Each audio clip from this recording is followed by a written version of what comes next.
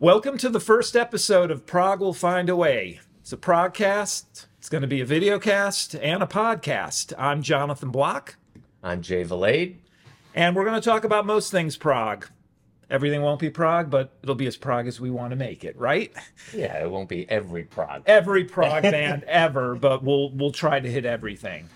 So, first thing we want to talk about is there's been a number of new announcements for releases. The Yes album. The Yes album, Henry Potts, Where Are They Now, noted that the Yes album is going to come out as a 4 CD, 1 LP, 1 Blu-ray box set.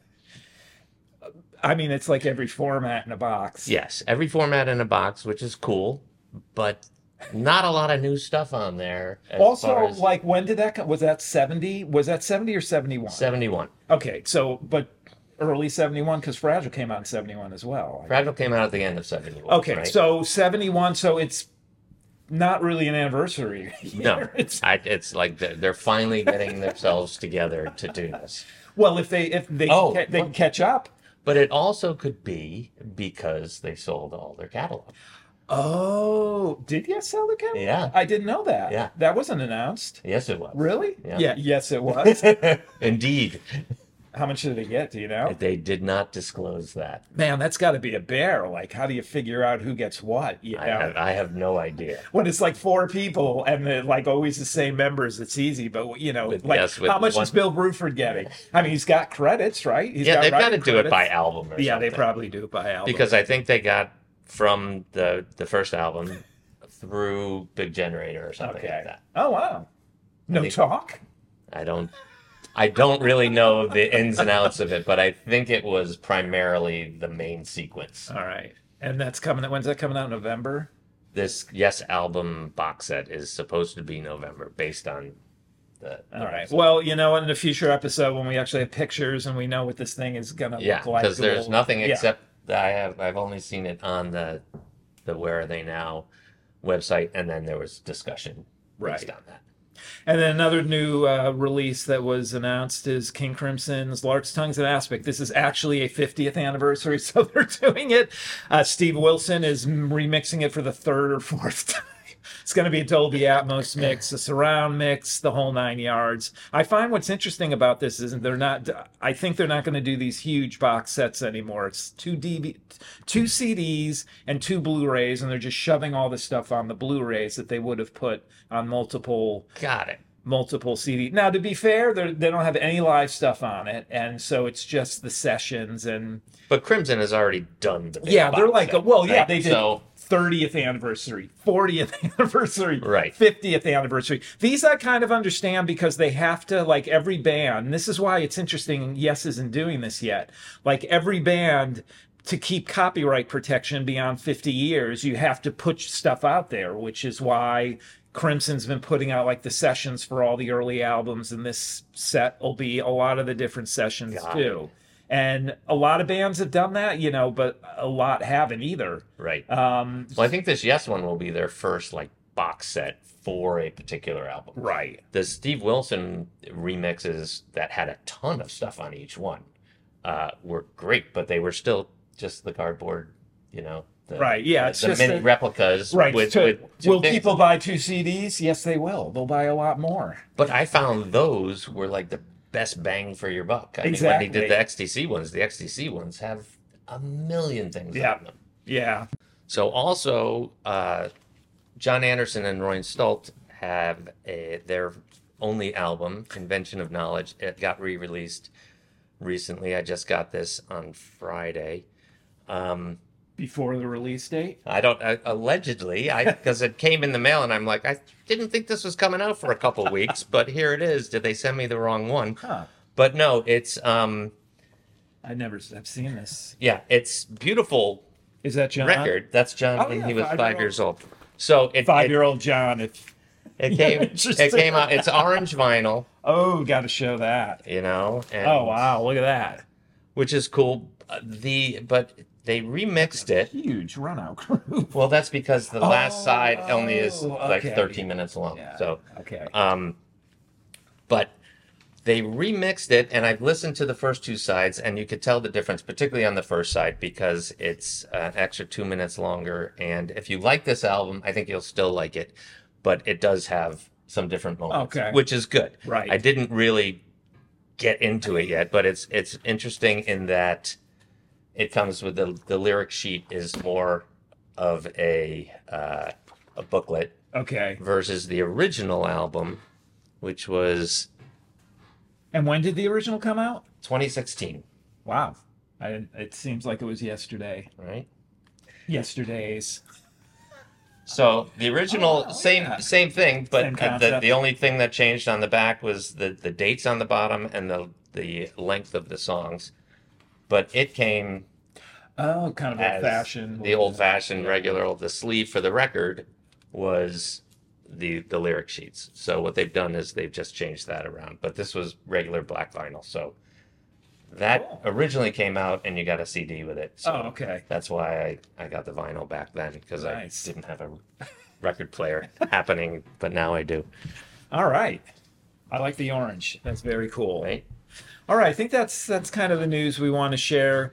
Want to move on? Jay attended Marillion Weekend recently. I did. Was it June or July? It was actually May. It was my first Marillion Weekend. My wife and I have liked Marillion for a long time, and they've been doing these weekends, and the North America one has always been in Canada. And so we were just sitting around and said, Marillion Weekend again. And she said, let's just go this time. So we went up and our kids came. They did not attend Did you drive? Concerts. We drove up. Okay. How long does it take? We are in the Northeast, and we took like 4.5 hours. Is this Montreal? Yeah. Oh, okay. But then the way back... Makes you wonder why you never went before, right? Right? It's so easy. And it's like going to Europe from Connecticut. Yeah. But it was great. We got an Airbnb.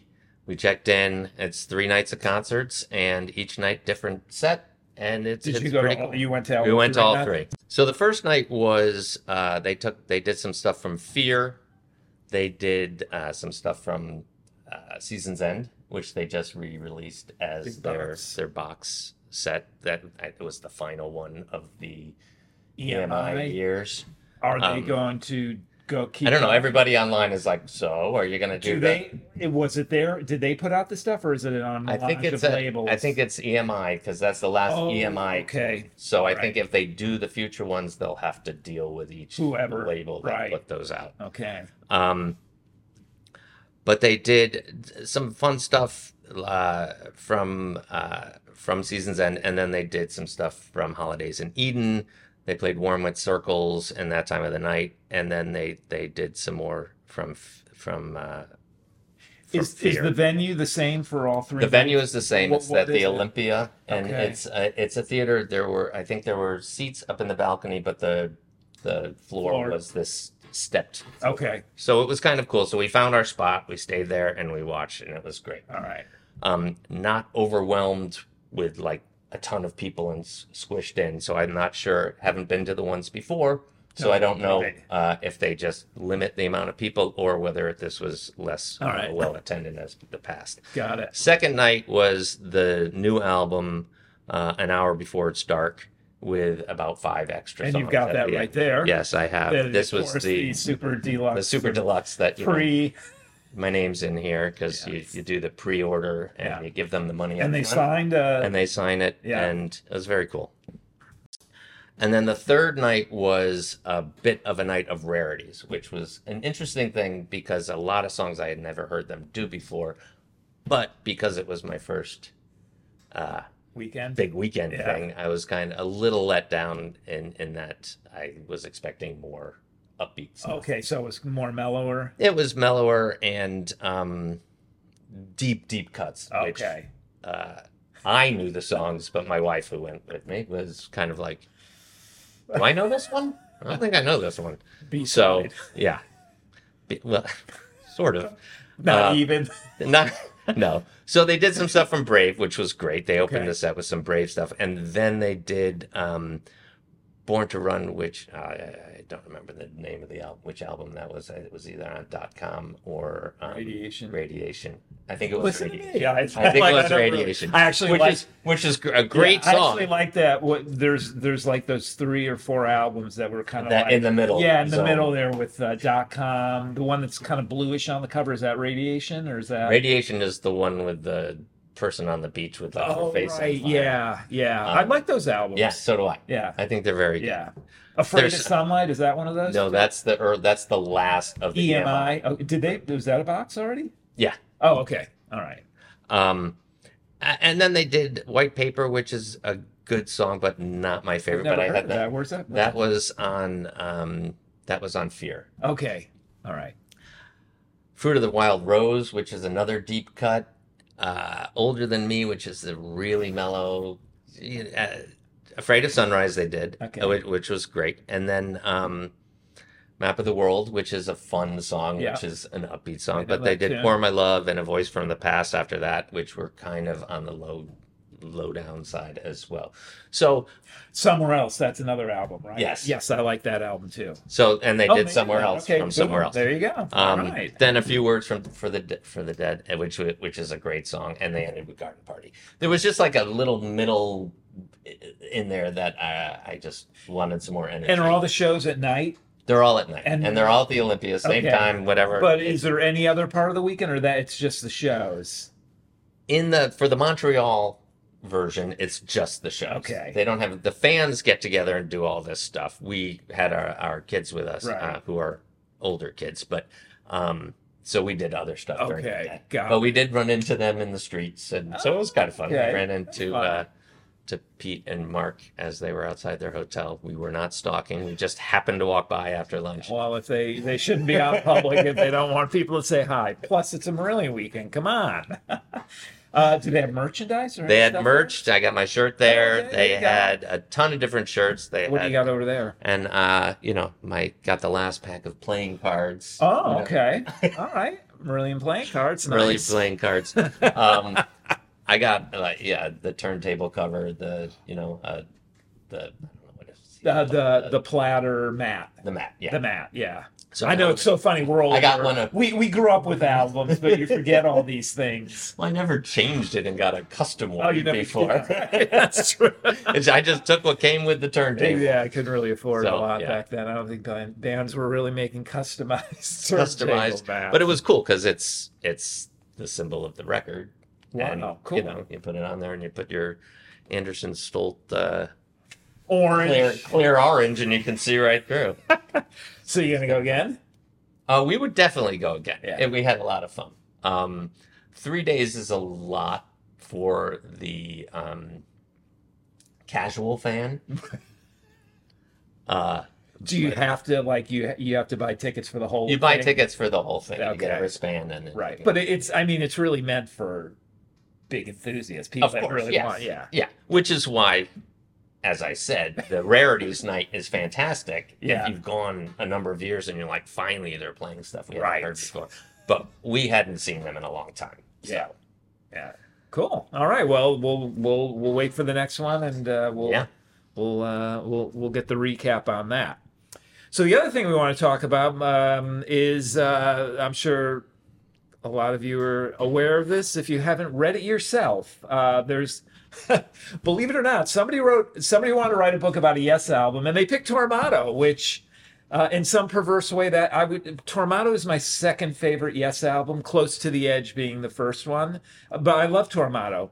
Maybe because, well, I was going to say because that was the first Yes album I got, but that would have been Going for the One. I remember when Going for the One came out. But there's something about Tormato, I don't know. I mean, other than Circus of Heaven, which was the single. I mean, Don't Kill the Whale was the single. Oh, okay. You're right. Yeah, I take it back. But after they got through Don't Kill the Whale, which was like 2 or 3 weeks when it was released, they played Circus of Heaven on the radio. Oh. And it was like, that's not the way to get people into Yes. But personally, so I'm just finish this riff and then I want to hear about the book. But the introduction, I mean, the first 2 songs in my mind, is as good as anything Yes ever did. Yeah, I loved that album. That was my first Yes album. But as an intro, it was fantastic because I was in high school and listening to whatever was on the radio at the time. And Yes has some challenging songs if you started with, Tales from Topographic Oceans. But I started with Tormato, and so there were these little short bits and pieces, and I was like, okay, I can deal with this. I mean, even Arriving UFO, I think, is good. I mean, yeah, it could have had a different title. And they play that live, I think, too. Not as much as everything else, but Circus of Heaven, they played all the time. There's something about that album, because to me, it's like, it's the sound. It like just sounds so much like Yes. You have that Chris Squire, that harmonized bass sound, and then I think the bass is fantastic. He really went to town on that. And there's this really distinctive drum sound on that album too. I just think, people really like to slag it, and they lump it in with Love Beach, which I think is not really fair. That's not fair by any stretch of the imagination. But I was always disappointed that album came out. I'm not going to say critics liked it. I don't really remember, but I remember. Here. Okay, we'll get to that then. But then they just kind of dropped off. Do they talk about that in there too? So they talk about that. They talk about that. What's this book? It's an interesting book because I enjoyed reading it, but I was hoping it was going to give a little more insight to the band's view of Tormato, and unfortunately, it doesn't. It's a lot about the recording of it. There's some cool pictures in here. It's a lot about the instruments. Yeah. Oh. Not being someone who plays anything, you would appreciate it more because they're into every little bit about the. Well, you gotta get up to 150 or 200 pages on Tormato, right? But the technical instruments and the whole they go through all the videos and there's some cool pictures in there. And they ask the questions that everyone is asking. It's like, where are the master tapes? Can they remix it? And it's the no answer. It doesn't. The book does not answer that question. It doesn't, but everyone has a different opinion about things and about the mixing of the album and the EQs and the Dolby or not Dolby and all the stuff that is beyond my realm. But then it goes into every. Okay. It looked like backstage every type of the Japanese releases that with they the did, and then reviews of each release. So it's really in depth on that part, but the as I said, my only disappointment was the lack of band member participation and kind of talking about how they recorded or what their thoughts were as they were putting it together relative to what was going on at the time, right? That's 79, right? 78. So there was a lot of stuff in music going on, particularly in England, that was anti what Yes was doing, but Circus of Heaven would probably be the most unpunk song you could come up with. Yeah. It definitely was an interesting they did time. the right thing. Yeah. Which I well, even really over liked. here, I mean, Talking Heads were big, but at the time, over here, these bands, 78, everybody looks back, punk.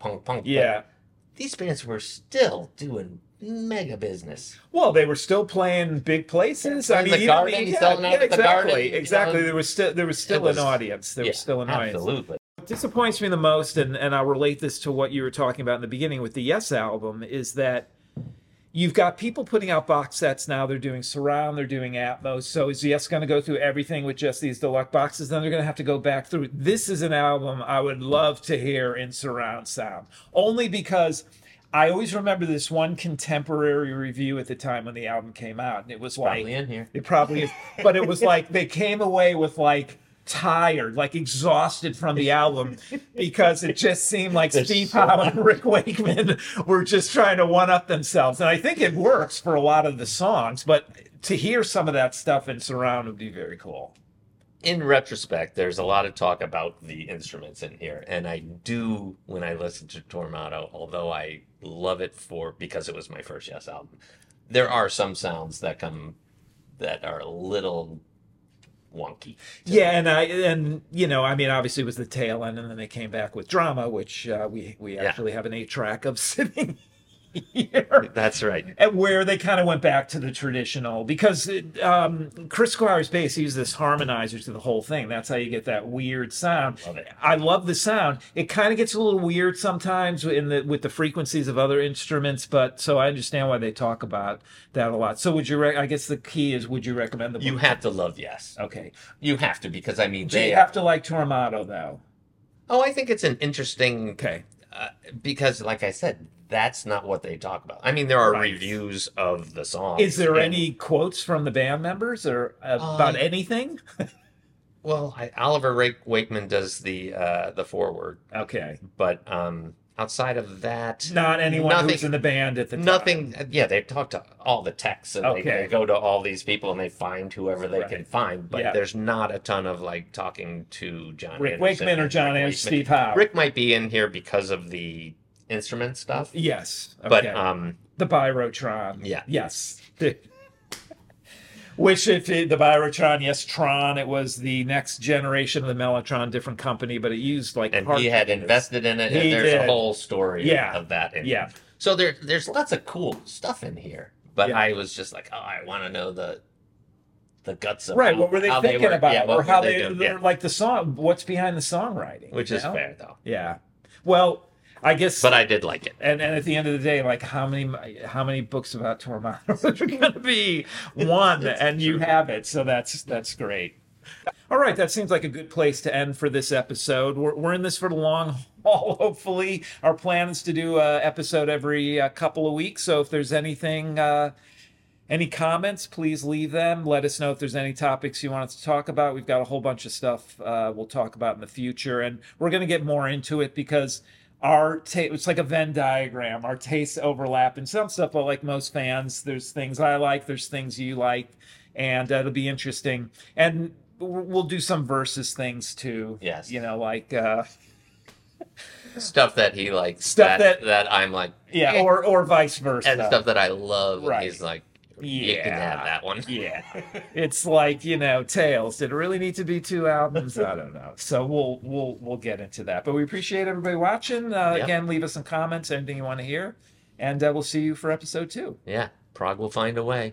If you want it to.